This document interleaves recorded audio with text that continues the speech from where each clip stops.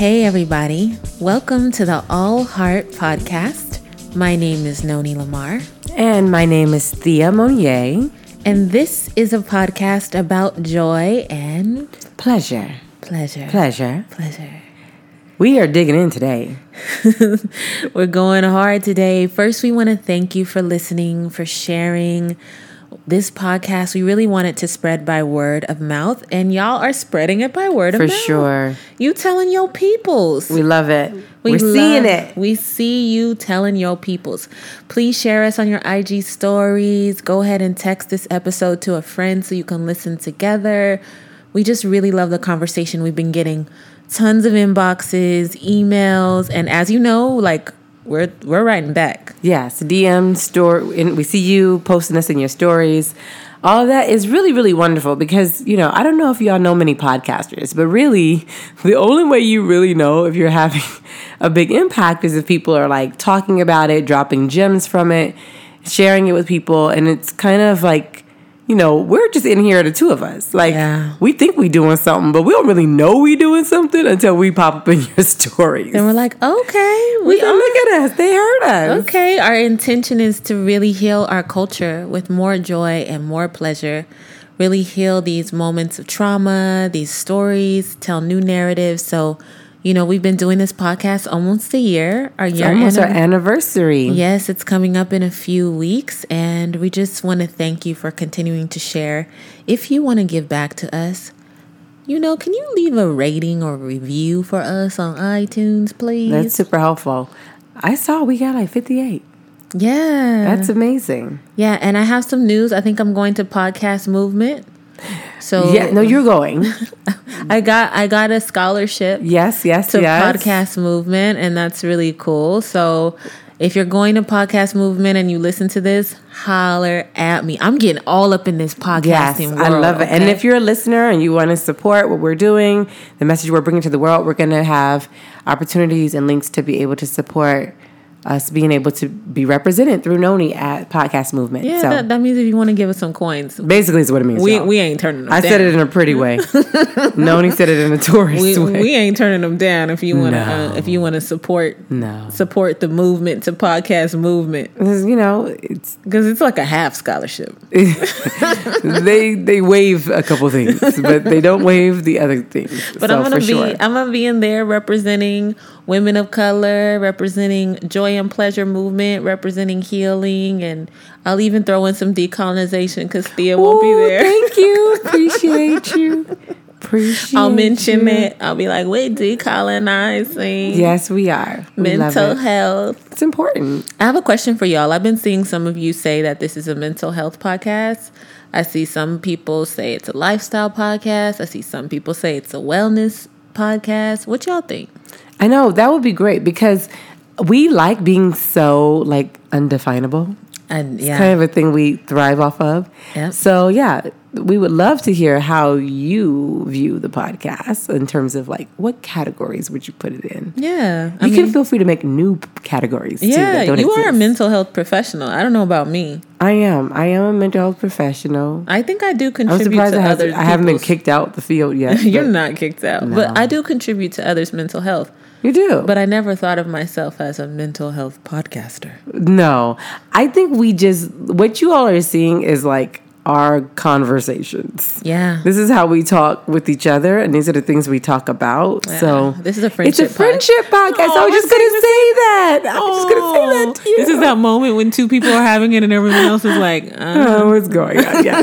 But yay. Okay, so what's on your heart today, Thea? Heart to heart. You know, a sister has been struggling with stillness. Okay. So anybody who knows me knows one of the first things people will say is like, yeah, you be doing a lot. Right, you do. And I do a lot. And I decided that I was going to take the summer off and like do a lot. And you're going to take off to do a lot. I was going to take off to do a lot, even more. And my engines are stalling. And, you know, recognizing that I must have called this in. I called in rest. I called in time. I called in peace. I called in a lot of things, but be careful what you wish for, because my nervous system is literally adapted to being able to go.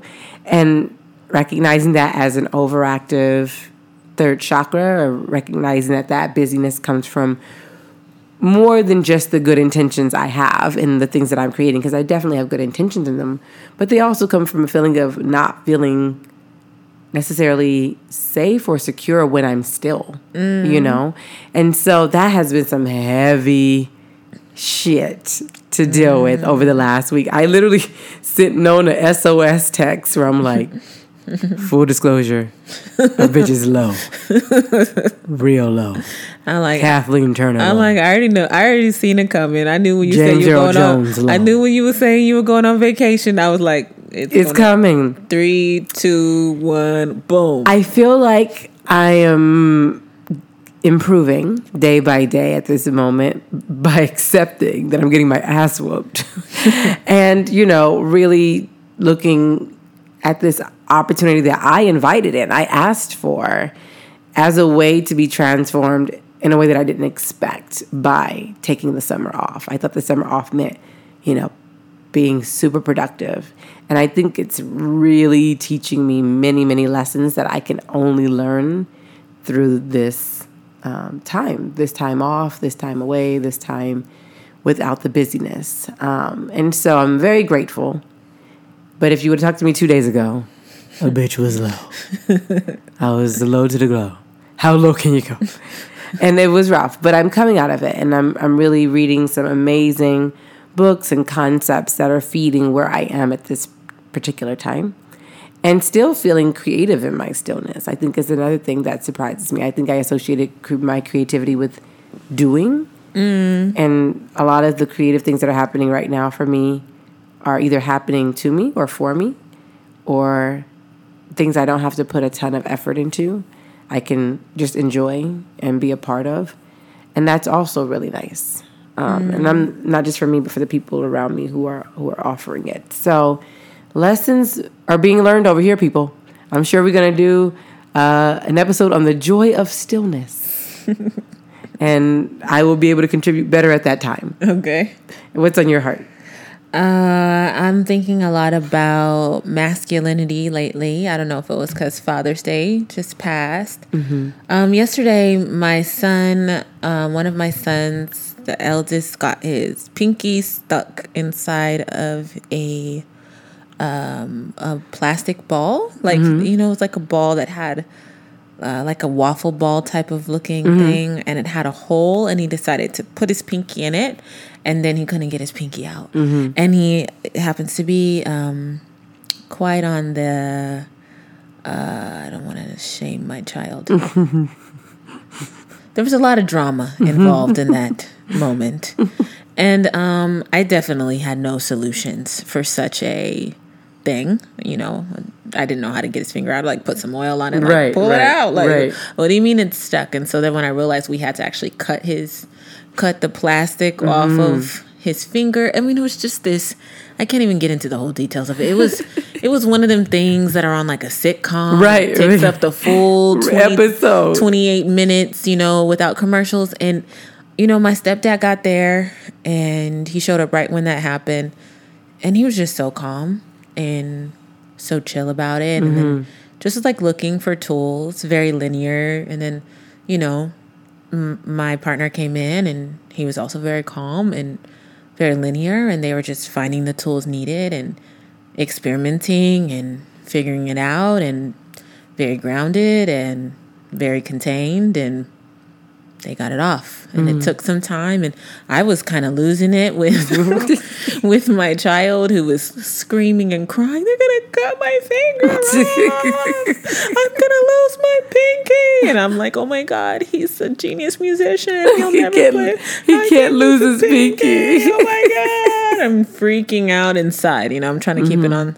I'm trying to keep it on the inside. Right. But I'm like, so how are you guys gonna do this? Like, I don't really see, I don't see the path.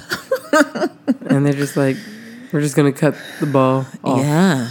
And they did. And it took some time. And it took one went to the store. They tried to Wow, go they get had to some get a more. lot of stuff. Yeah, it was a whole thing. thing. The finger swelled up and it was hurting, and it was dramatic. Yeah. Okay, it was a dramatic occasion, and it did take a lot, and there was a lot of pain involved. There was ice at the end.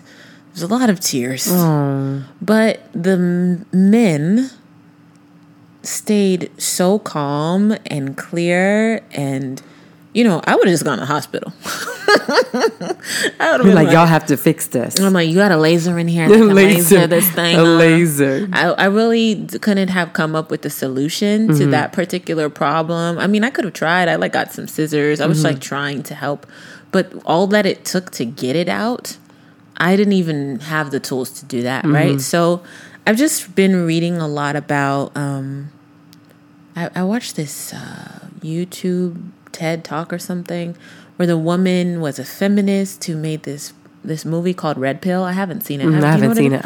It's about the men's rights movement, which in my mind is like some terrible misogynistic thing. But she was a feminist before she made it, and then she made this thing, and then she wasn't a feminist when she was done. And how do I say? Is it on Netflix? It's banned from there. Oh, is it? It's a little controversial. I mean, Thea, you know this about me. I love looking at many sides of issues. I love looking at many different vantage points to find truth. And I've been really looking at this week, how has feminism harmed? In what ways? And I'm not speaking about womanism. I'm speaking about the movement titled feminism. In what ways has feminism harmed women, men, and children and families? And I can't say I agree with a bunch of things, but I'm finding things that I do see are issues. Right. And I'm also seeing things that I didn't see. Like what she basically was saying is that the men's rights movement, from her vantage point, I don't know. This is a white woman. From her vantage point, the men's rights movement wasn't negating the rights of women, but rather advocating for the rights of men as well, advocating for the high suicide rates that men are very privy to, advocating for just a lot of these issues that men go through. And given that I have 2 boys, I didn't really ever think about these things. I've never really been concerned with the rights. You mean politically? I really mean emotionally.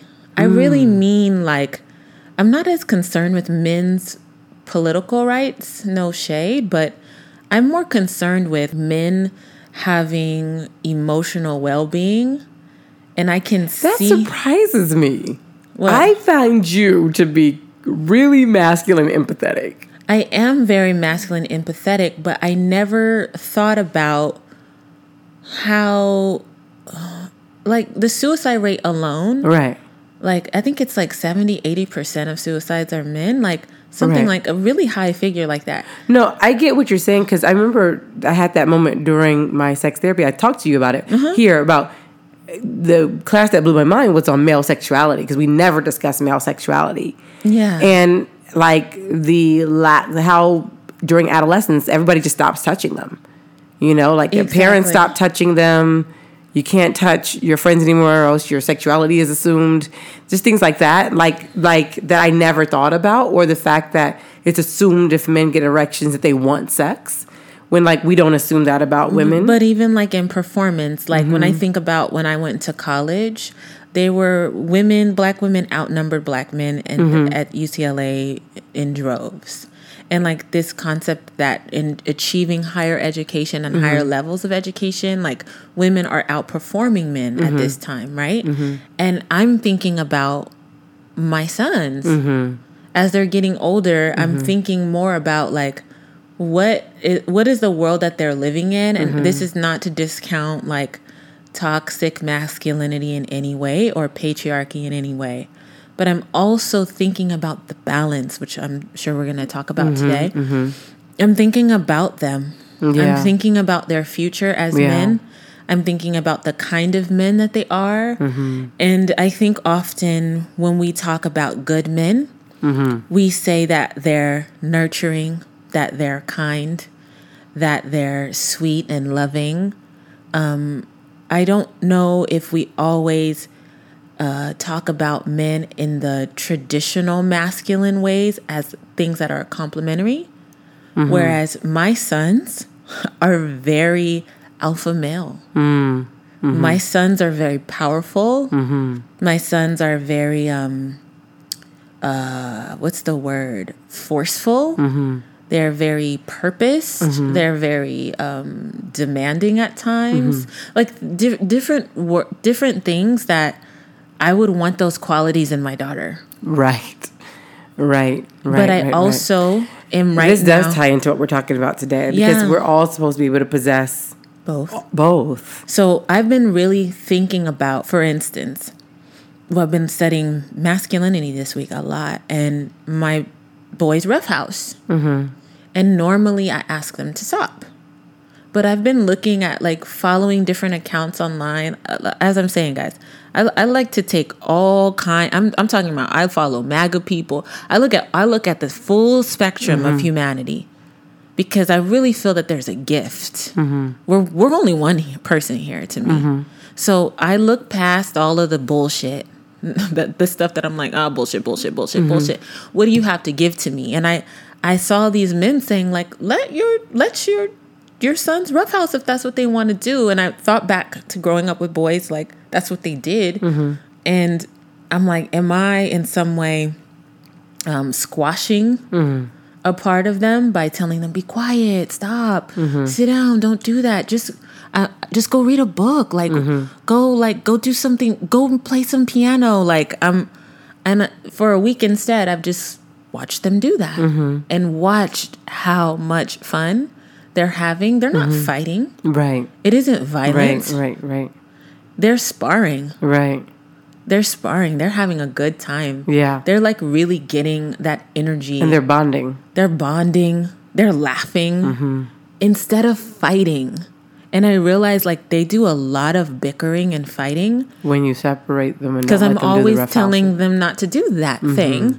But when I just said, do that.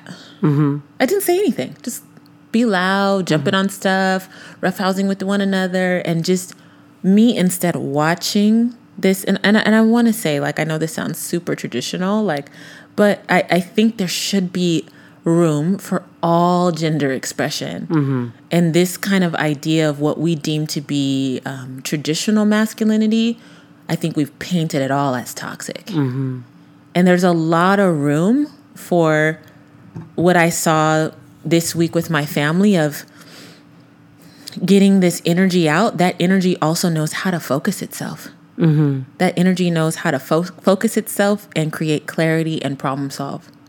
And this is a big gift that men have, that masculine bodied folks have, like, or masculine energy has, like, to be able to really focus and create a solution to a problem without being caught in the embodying the problem, but being really clear about like, okay, let me see the light, let me see the way through this, right? So that's been really heavy on my mind. I've been ingesting a lot of stuff I don't agree with, a lot of transphobic shit, a lot of homophobic shit, a lot of patriarchal shit, and I leave that on the floor. But I'm also able to, I tend to want to stretch. And to be able to stretch, sometimes you have to kind of go into the lion's den. And kind of like take the meat off the bones, so to speak. And I'm really, I don't know, Thea, I feel like really purposed in a new way in terms of thinking about how I can contribute to conversations about gender that are more balanced and that are healthy for everybody, not just women. I think that starts with the conversation we're having today. Because I think part of the issue is whenever we favor either or, we forget that there's a complementary nature to masculine and feminine, and that everyone has all of that. Yeah. You know, and the biggest issue we face is the not allowing of all of those expressions. So we're going to weave into the main topic, which is when I came back from my sex therapy training, one of the books I think I referenced early on was Kali Rising. Right. And Noni was like, I want to read that book, and then we're going to do an episode about it. And Kali Rising is a book written by Rudolph Ballantine, and it's Foundational Principles of Tantra for a Transforming Planet. Ooh, this book, y'all, this book. It's really, when I was at the training, we have to go through a lot of different classes. And this class on Tantra stood out to me because I was like, this is everything I've been saying about Black women and pleasure. This is everything I've been craving for Black women to understand about their access to pleasure. Specifically thinking about Black women at that time was coming through also thinking about the Black maternal health crisis and the impact on the sacral because of the Black maternal health crisis. And we've talked about the sacral chakra on here before. And so the things she was talking about during this workshop were all making total sense to me. Literally, I've been saying these things, but it's just Tantra has it already mapped out, which means on some level, in some lifetime, I definitely practice Tantra, right? But the main gist is when we think about the yin-yang sign, which most of us are familiar with, right? We know one side represents feminine. We know one side represents masculine. And we also, what we don't know typically are about the spandhas and the tapas, which are the dots in those yin-yang symbols, right? So I always have to get this right in my head, visualizing it. The darker dot is inside the masculine side, and that one is the yin masculine. And then the open dot within the darker side is the yang feminine, right? So we're going to a little bit about what that is, just so we can all be at a baseline. So I want to let y'all know, go ahead and go on Amazon, get your book. Get your book. Okay, they don't have this one on Audible. I tried. Okay, y'all, because I got a lot of kids. And I was trying to figure it out. I got some small children, but I had to actually read this one, and it is worth the read. It is so good. This is the beginning of our book club, All Heart Book Club. Yes. Go ahead and put your requests in. Yes. But today, we're definitely yes. Yang masculine, yang feminine. Yang feminine. Yin masculine. Yin, I always get this mixed up. Yin is the masculine. Yin is the feminine. Yin is the feminine. Okay, thank you. Got it. Okay. And yang is the masculine. Right. So then now everything makes total sense. Yes. So yang, when we think about yang, if you've ever heard of Shiva, we've talked on here about the upper three chakras, the throat, the third eye, the crown, right? These are all associated with masculine energy. Masculine energy is associated with consciousness, the knowing, right? Shiva is considered very still. In Yoruba, Obatala reminds you of Shiva. Very still, very knowing. It's not about activity. It's really about consciousness, awareness, and like Noni was saying, focus, right? Yeah, so reading this book, I've heard words like Shakti and Shiva my whole life, but in this book they do like a conversation that is between Shiva and Shakti. And listening to this conversation between Shiva and Shakti for me was impactful because it was like listening to my own intimate conversation. I'm with someone who very much embodies Shiva, very much embodies the knowing. Very much embodies what you would call in astrology a Saturn energy, which is that containment, right? That knowledge and containment and wisdom. And then I very much embody that Shakti energy, that yang feminine. But go ahead, Thee. Yeah, and so Shakti, like Noni was saying, represents the feminine energy. I also very much connected that energy to Oya. The lower chakras, it's all about movement, all about embodiment, all about feel. And it is the opposite in the way that it is constantly active. It is where creation actually happens. Yeah. And then that what is created is illuminated, is known through the consciousness. So you can't have one without the other. If I'm baking a cake in the kitchen, right, and I'm doing all the things to make the cake or whatever, it's really not known that I make the cake until I consciously acknowledge, like, oh, there's a cake here, right? Yeah. Before then, it's just the actions, right? So, and vice versa. What is there to know if nothing's been created, right? So there's a dance to this energy that really, really, really is a beautiful way to think about how we can all channel things from ideas to manifestation, or things from manifestation into conceptualization and out to the world, right? This is really talking about the pathways of how we move through this world with purpose and intention and feeling unblocked and feeling of use, right? So that's, in a nutshell, when you're looking at Tantra, you're looking at how do we use the transformational energy of the erotic being transformational, raw, creative energy. How do we use this energy to transform the world? And this book specifically focuses on the yang feminine. So the yang, the masculine, follow us, it's a lot of terms this time, guys, but yang, the masculine, is about intention, right? The yin is about nurturing, receptivity. And when the yang is not, when it's overactive, it's aggressive. Right. When it's underactive, it's aloof, right? The yin, when it's on point, is receptive and nurturing. But when it's not, it can be coddling, or it can be like almost smothering. Almost smothering, right? So this is something that I really want to dig into. So our culture has really attributed what is, and by I mean I want to say Western culture. Yes. Okay? Because you could be listening to this any place. Yes. So Western culture has really, really attributed the feminine to the yin version of what's feminine. Right. My whole life. Right. I knew about Ifa from the time I was 13, 14. My whole life I wanted to be Oshun. There was nothing more I wanted to be than Oshun. Sweet, romantic, sexy, open, just Erykah Badu, mysterious and seductive.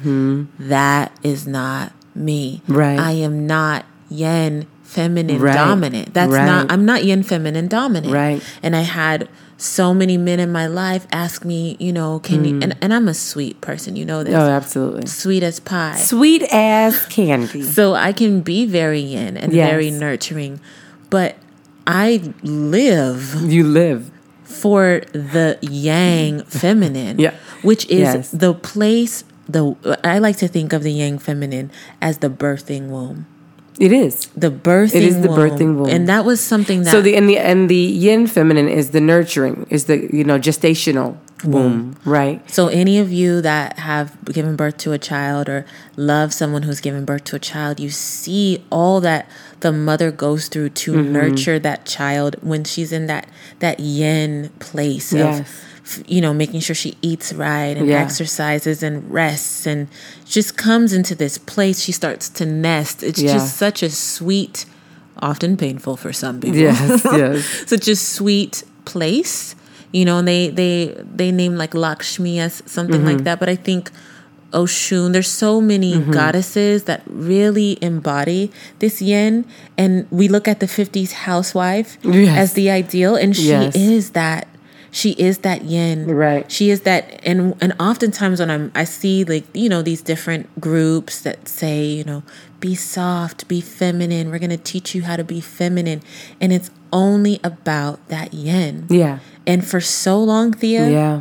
I've been on this journey of trying to soften myself, trying to honey my tongue, trying to make myself You didn't touch the nerve. that's how I started watching The Bachelor. Honestly. To soften. Yes. I started watching The Bachelor because I said, white girls have something going on. Because I see all these black guys that tell me, like, you know what? Black girls have too much attitude. Yeah, so much They're too attitude. strong, too dominant. You're so mouthy. Your mouth. You know, this is why I like being with a white girl. You know, this is why I like Asian girls. Like, all of this. This is why I like, I'm just, you know. All the ignorance, right. Niggas. All the ignorance, right. And I would see myself, like, because they're like, you're so sweet, but then you get so, like, fiery and you get so pushy and you know, and I mean, this has been a decade plus of me trying to be submissive and trying to be more femme and what I deemed as feminine. And so beginning to learn that there's a different face to femininity than just this soft femininity. It's liberating. I have been so incredibly seen to know that this exists, that me in my full power exists, but I can be both. So this was the thing. So Noni's talking about the yang feminine. Remember, we talked about the dots inside of these, you know, the yin and the yang, right? So the dot that Noni's referring to is that open dot within the darker side of the yin, and that is the yang feminine, right? So that is the yang feminine. Did I say that right? Yes. Okay. So sorry, y'all.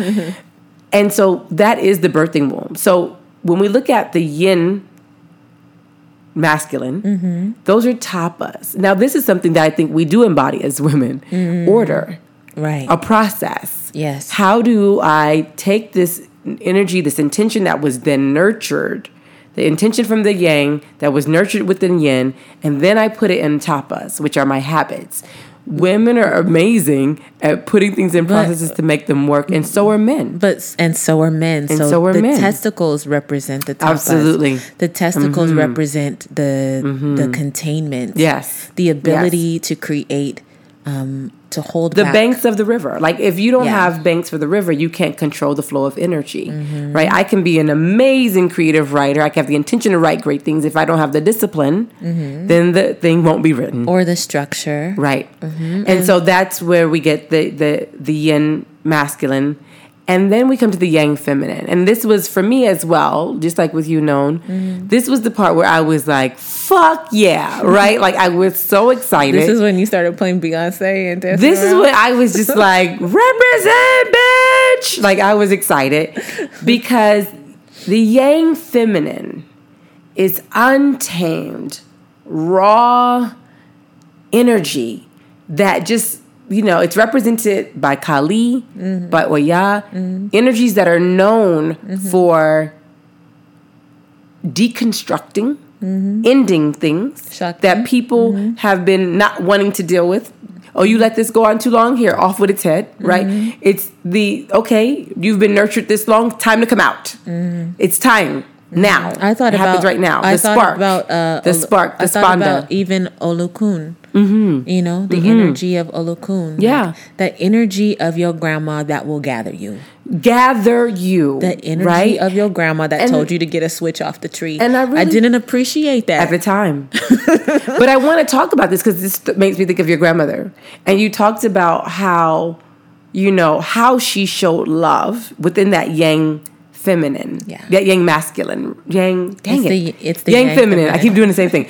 How she showed love within that yang feminine, right? And like, this is one thing that I've had to walk with as a child of Oya, right? You say Oya, like you said, you say Oshu and everyone say, oh, right? You say Oya, ooh, right? Because Oya is known, particularly in the West, as a force of destruction and death in a lot of ways. That's not how she's known natively. That's, you know, she's known as the River Niger, and she's known as air and wind. She's known as a warrior. She's also over the marketplace. So she's brilliant. And she's decisive. And she's strategic. And when you really think about that woman, when you really think about the woman who has to decide, right? Now you're born. To me, it takes such a capacity for wisdom and knowledge of self and love to make those kind of life, death decisions. I remember, Thea, when you were the first person to talk to me about birth. And you ruined it for me. Did I apologize deeply. Your birth stories were horrible. They were pretty rough. There's rougher ones for sure, but I was in there forever. But the good part was you told me you go to a place of life and death and you make a choice. And to me, that is what this energy is. This yang feminine, this Shakti, this Kali energy is, I remember birthing. And birthing is I remember when I was birthing my second child, I decided, if you don't like birth stories, turn it off. Pause. Skip. I was birthing my second child and I had a really bad tear, my first child.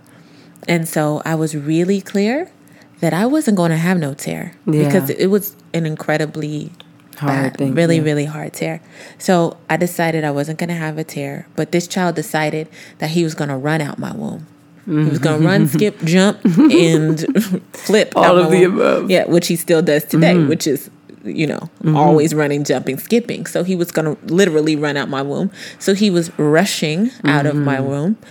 And I remember this point where I had to engage, what is that tapas, that containment.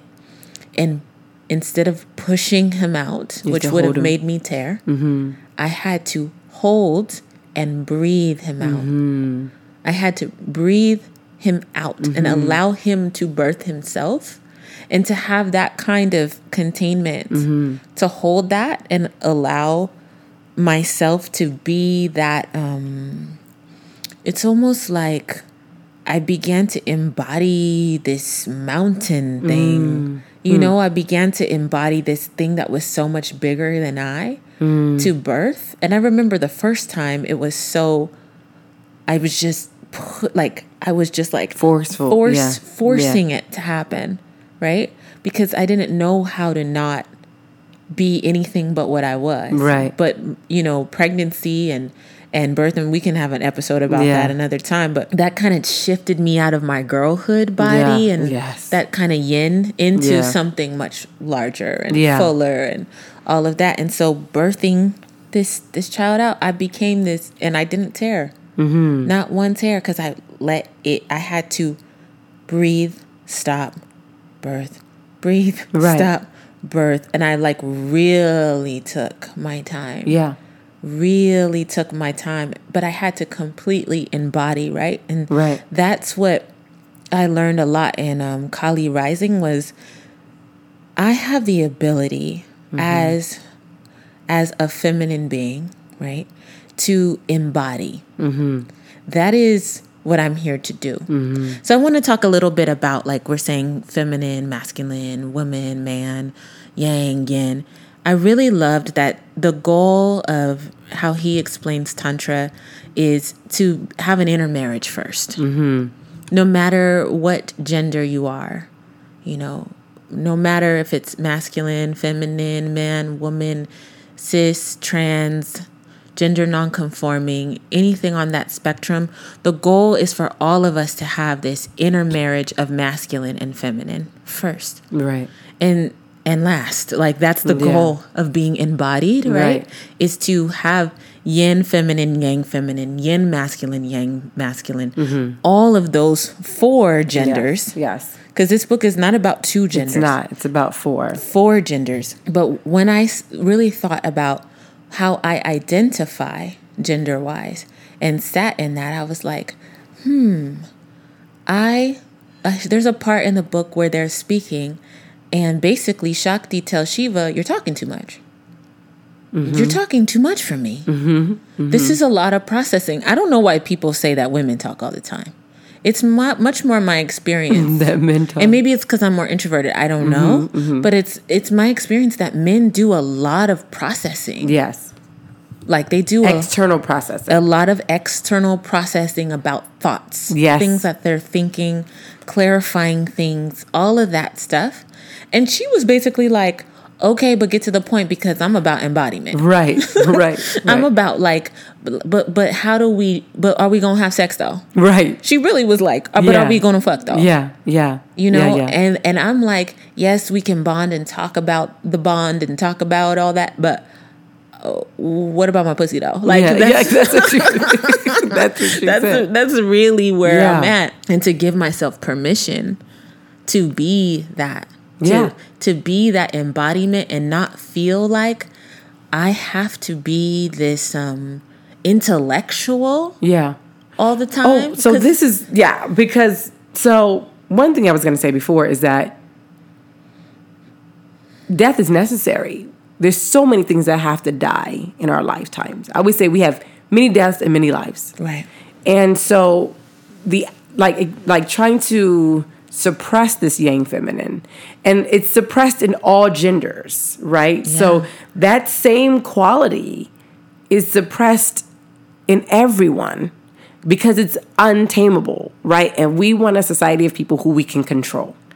So with that in mind, no matter if we came here, you know, feminine body, masculine body, whatever, it's all about the part of us that they want to tame. Like, if you look at a lot of the regulation, it's even like right now, there's a lot of regulation around birth, right? It's one of the last natural places you can watch this happen without people stepping in to try to control it, right? And it's not violent, it's necessary, right? Like, there's certain natural disasters that end up being necessary for the entire earth to continue. Now, we may lose a house, but, you know, the entire earth depends on if this thing can happen, right? So the point is that all four of these expressions are necessary and must be accessible to each person. So that intermarriage that you're talking about, right? Like I said, if you create something and no one knows it, and no one sees it, there's no consciousness of it, what is it? And if there's nothing to be conscious of, what is that, right? For me, this book really, really, really was like the answer to so many of our social political problems is the idea that people have to choose one.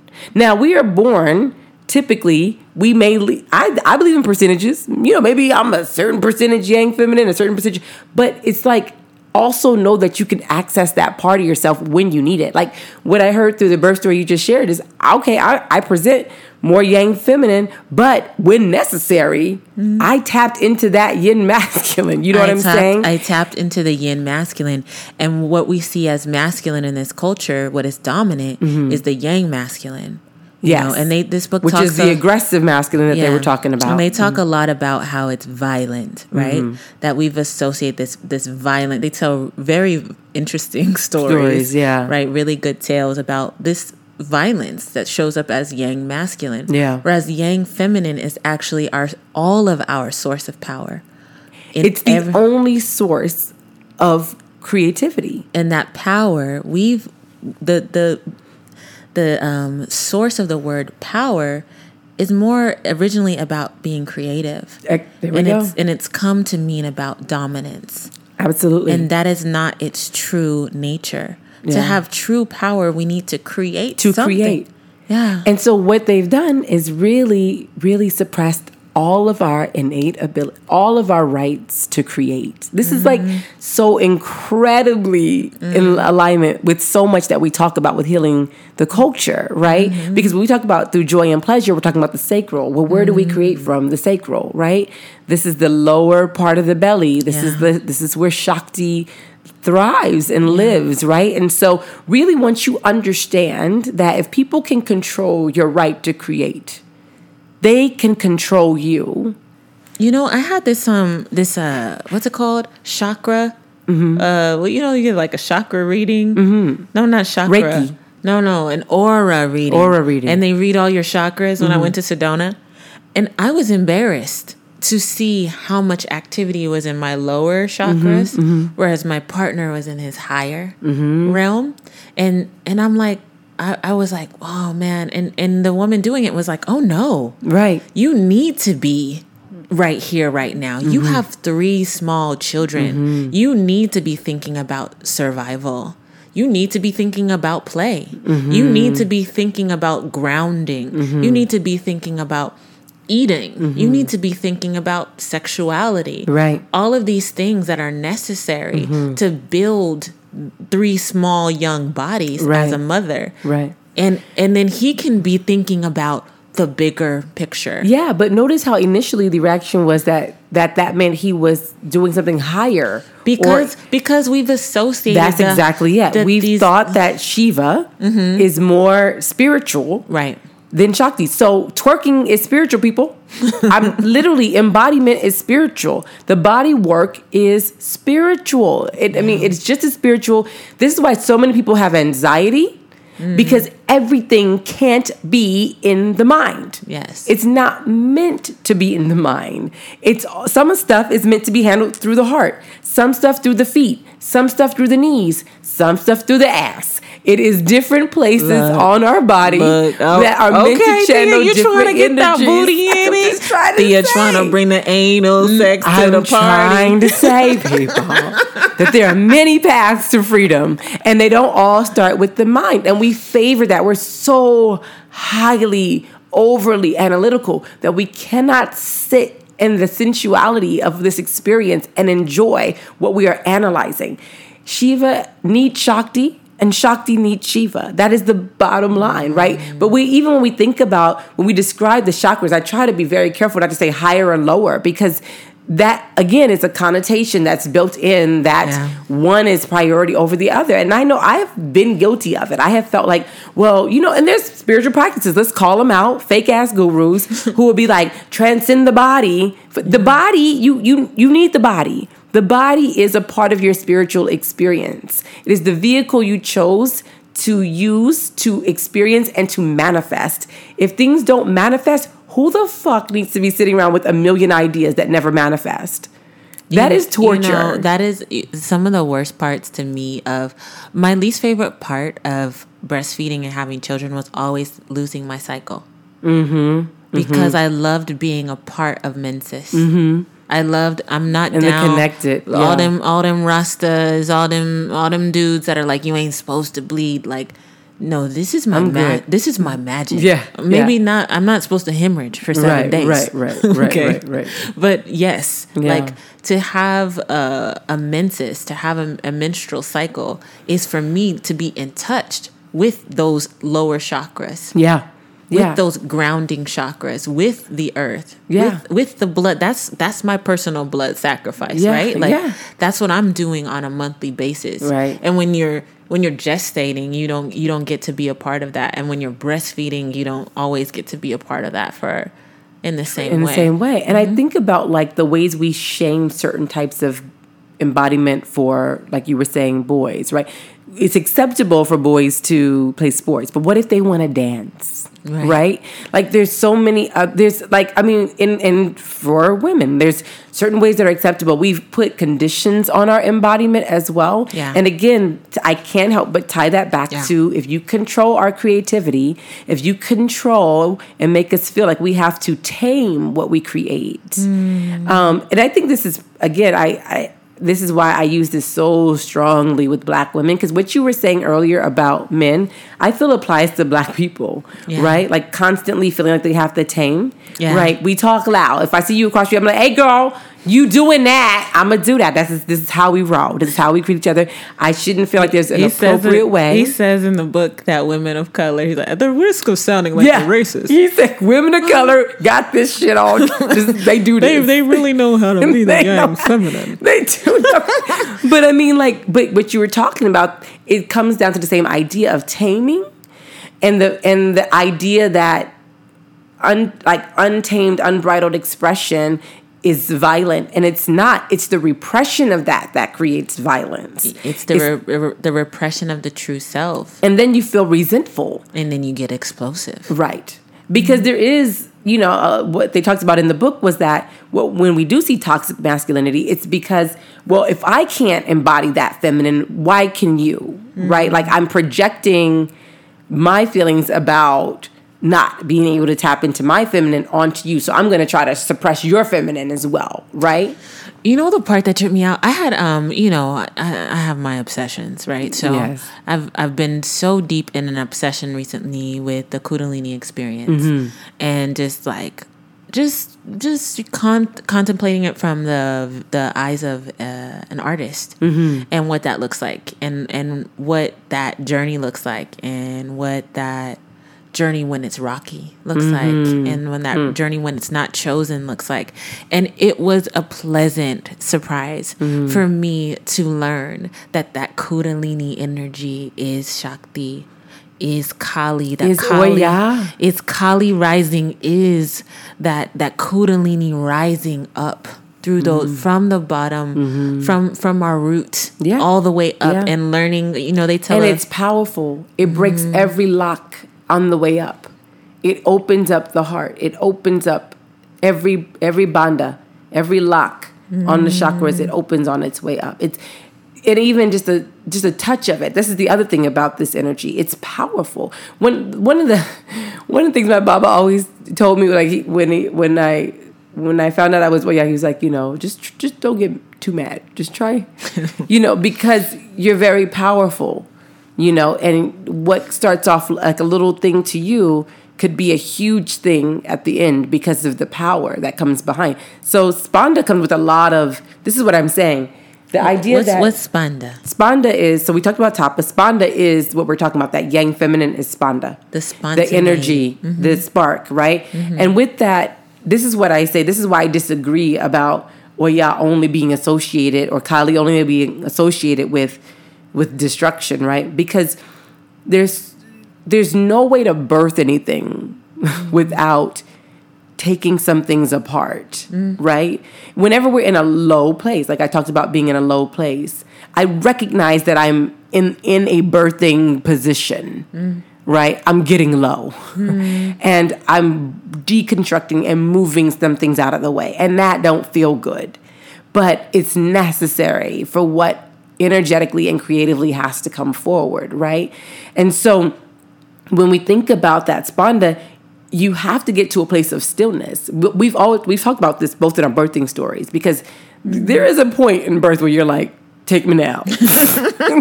Take me now. I'm coming to see you, Elizabeth. Right? But there's it almost becomes meditative. You almost transcend yourself and get to this place of like, this is what I have to do. And you're calm and focused, and you do what you have to do.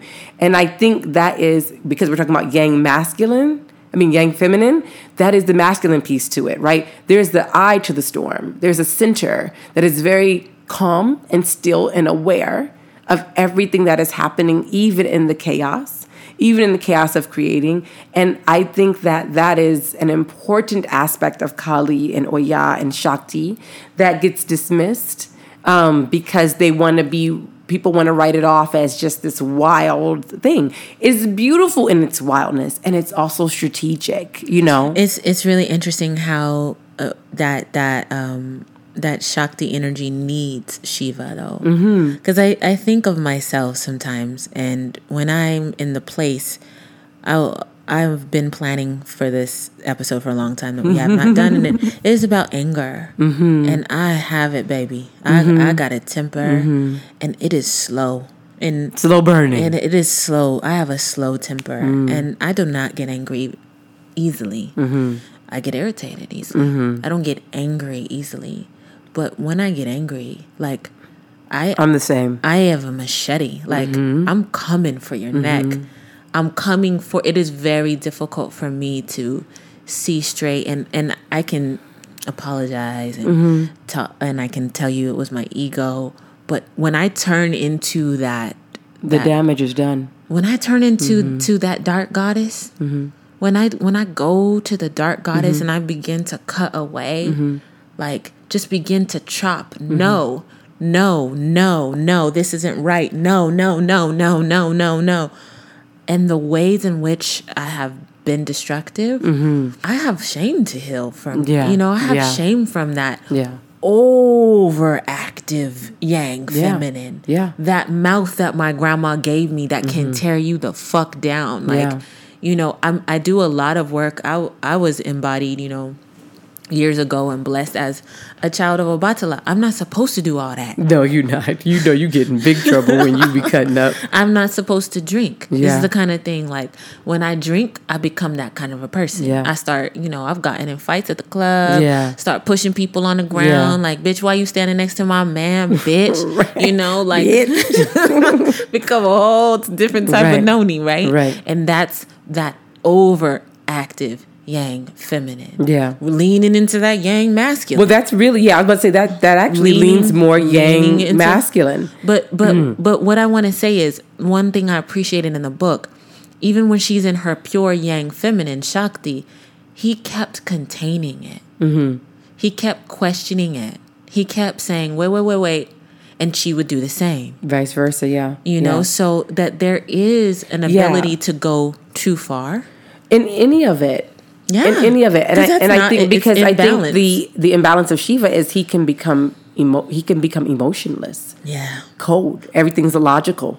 Nothing detached. Feels, and that can be equally as destructive, right? And so that hurts I think much. it hurts so much in so many ways. Lot, And so I think that I think that the key is just like the key to reading this book and why we wanted to bring it to y'all is because we wanted to wake everyone up and remind them you have access to all of these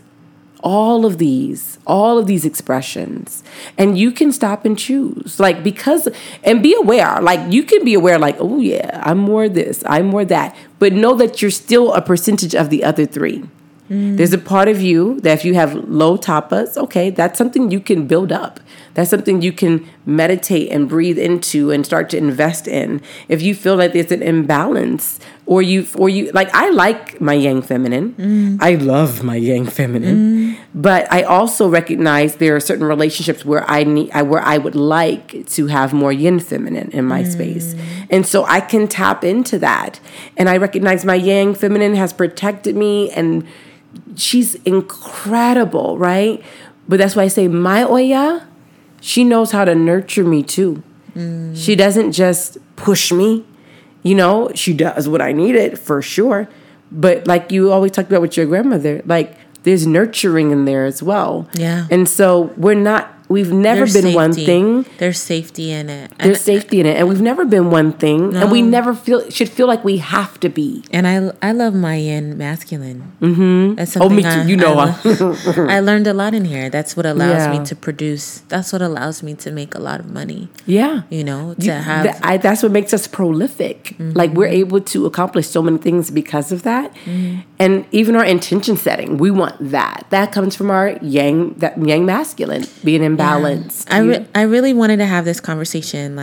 What I really want to encourage folks to do is start to think about gender outside of the body, outside of the genital. Please. Outside of the think X of it as energy. and Y chromosome. Right. Outside of out of the breast, outside of the makeup, outside of the dress, outside of the pants, outside of the facial hair, outside of the box you check, outside of the march you go to, outside of the march you don't go to. Really, the gendered spirit, the four-spirited person, which we all are. You know, I've thought so much about. I've always felt more comfortable with folks that embrace more of a spectrum. Yes. With gender, that's a place that's a super sweet spot for me. Yeah. And it's always been looking at myself queer folks is that's your comfort zone. Yeah. It's there was definitely early years are you queer? What's up? What's going on? But I feel comfortable in the realm of God. And I think in the world of folks that aren't so binary, there's so many more options about how we can express right now, and how we can show and how up we right need now. to. Yeah. How literally one thing the book stresses, and we talked about this in the class when I had it, we need to. We're not stating this, we're talking about healing the culture through joy and pleasure, but there is a sense of urgency about this. Yeah. There's the earth, healing the earth, loving the earth that loves us back. all of these things this is a mandate, basically.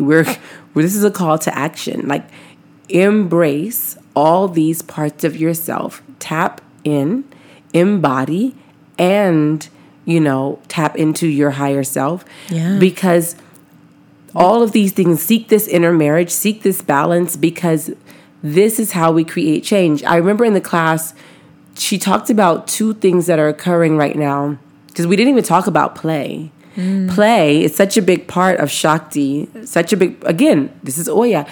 Why don't we talk about play? Tell the class, because I want to talk about play, and I want to talk about permaculture before we're done. So in the class, she talked about the rise of two movements. One is the trans movement, right? And she was like, thinking about that through a tantric lens, isn't that the call for all of us to begin to embrace all of what we are and all of the energies that we carry, right?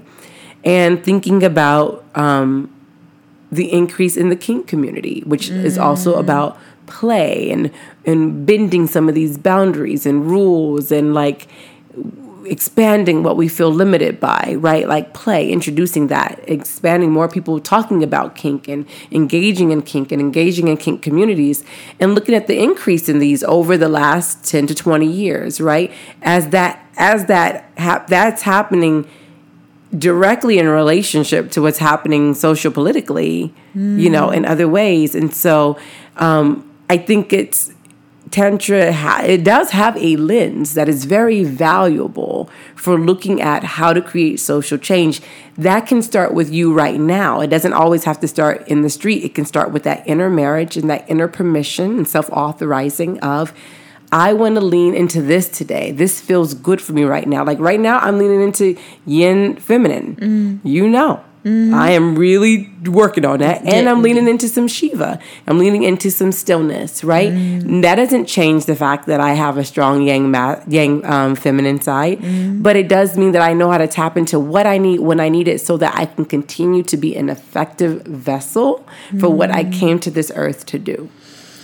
I love that. I want to talk a little bit about play. I used to have these parties on my birthday. They were called Noni Fun Days. You may recall. Oh, I do remember. I do remember Noni Fun Days. I want to pass this on to our listeners, so you too can have a Noni Fun Day.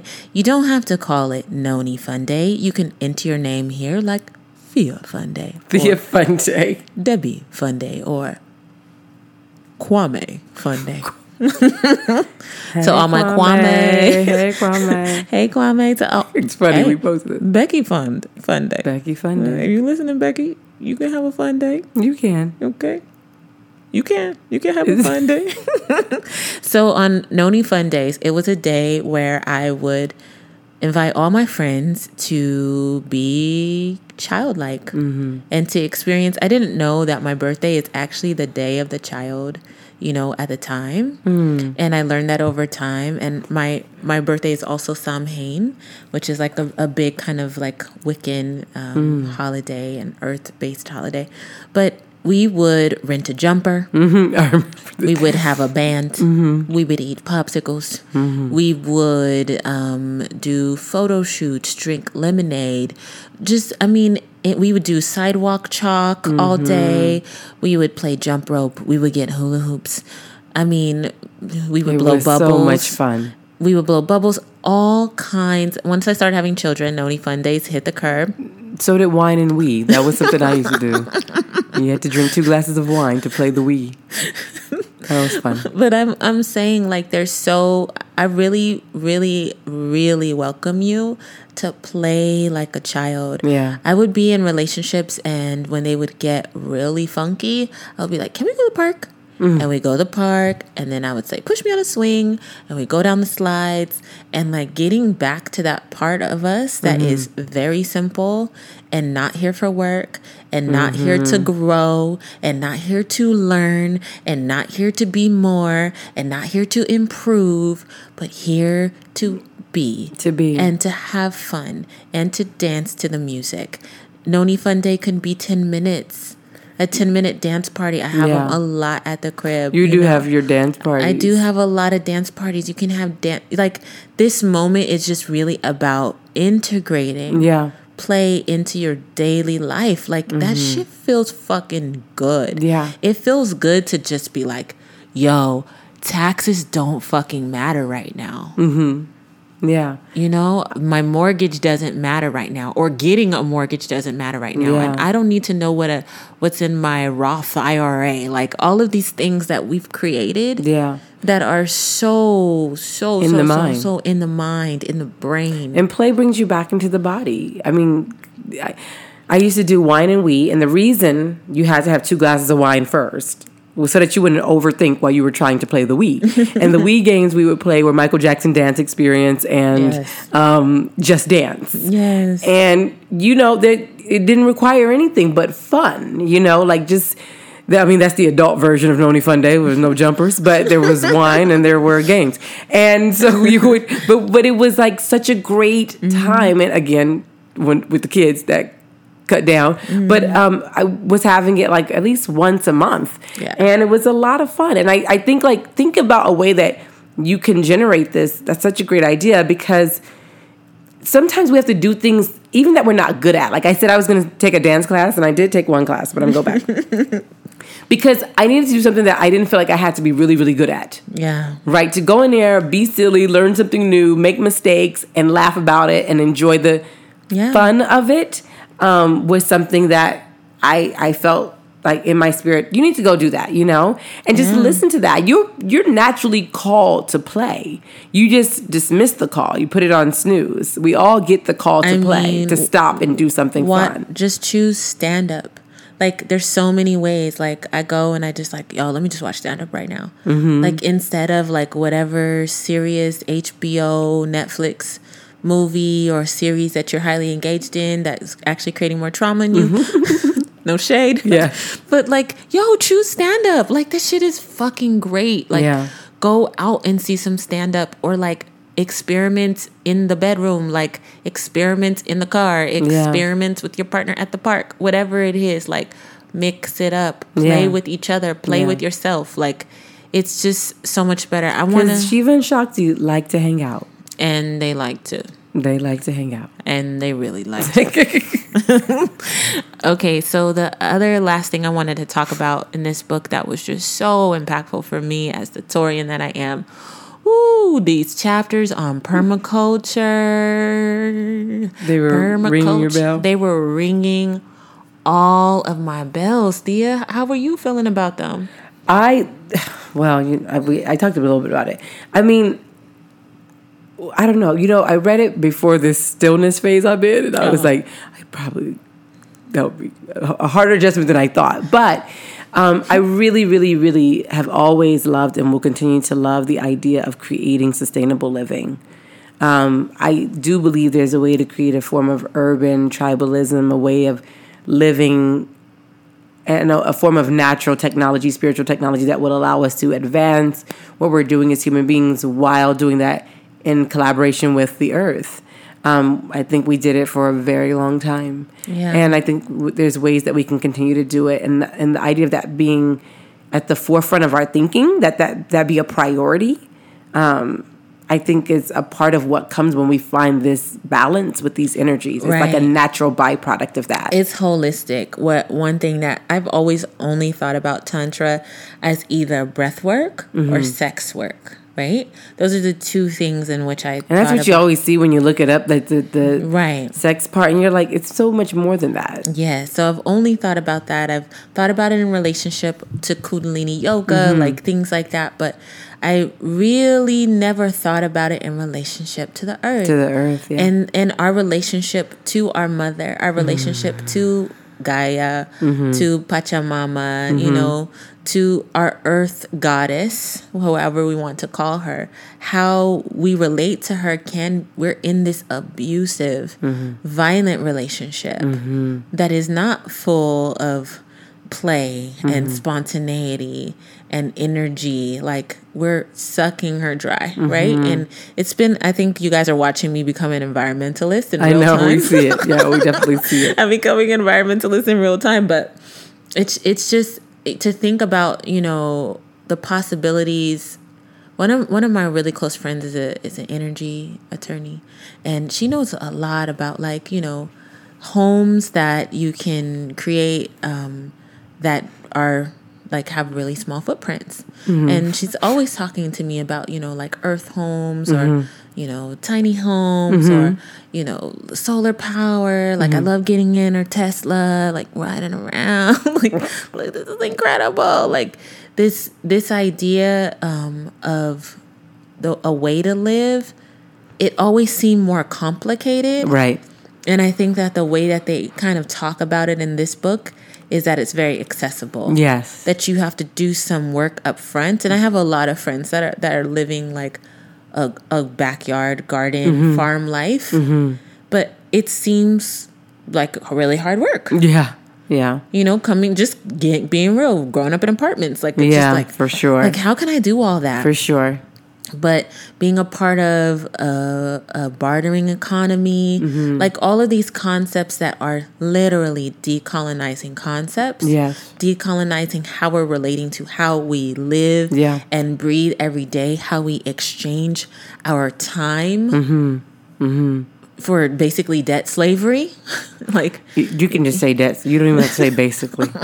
We don't need to qualify. It is debt slavery. We're exchanging our time and our life force for debt slavery when we could be playing and we could be outside and we could be singing and we could be dancing and we could be telling stories with one another and we could be having sex. We can be doing these things and really experiencing a lot of pleasure. And to see the possibility of that, it kind of took me back to I worked on this. I was always like trying to get next to the camera, you know, like a budding filmmaker. So I was a PA on a reality show many years ago. I don't know if it ever came out. It was by Melvin Van Peebles' family. And it was a green reality show. And they built a house that was completely sustainable in like on the west side. Like it was in Santa Monica. Yeah. And the whole show was about how this family was living in this house, and living in a way that made a very small impact on the earth. And his wife was a woman who, when, you know, the camera came into her room, she was sitting there doing pranayama breathing. And I said, "What are you doing?" And she was like, "Oh, I'll show you." And she started showing me how to do alternate nostril breathing. That was the first time I had even seen that. But it all, reading this book, it all made started sense to tie up to me. To tie up. This book has a lot of breathing exercises. Yeah, great ones. Great ones to kind of... Great ones. Using your left and right nostril. This is the main ways that I actually breathe and meditate. Those are my go-to ways. So this all felt really familiar for me. Yeah. But that was the first day that I learned that. Way more than about 15 years ago or something ago, where I was like, oh, gray water. Oh, okay. Gardens at home. Okay. Oh, wait, solar power. Okay. Oh, pranayama breathing. Okay. Yoga. Okay. This is all living in one place. And now we're 15 years later, like, oh no, this is needed now. Yeah. And it's possible now. And because the creative energy is within the feminine, it's for everyone to be able to embrace that part of themselves, is really what even ties back into what we were talking about earlier about the masculine. It's like when everyone can embrace their feminine, then everybody can get back to that creative force. Yeah. Those innovations, those ideas, and bring them to life, right? Because it's supposed to be a full cycle and everyone should have access to that full cycle. So my takeaway from the book, there were so many, really there were, but I would say that intermarriage piece was really important for me. That intermarriage meditation is what I'm taking away. And it's an exercise where you literally have a conversation with Shiva and Shakti internally about their needs. Do they need anything? Do they need more from each other? And this is all happening internally.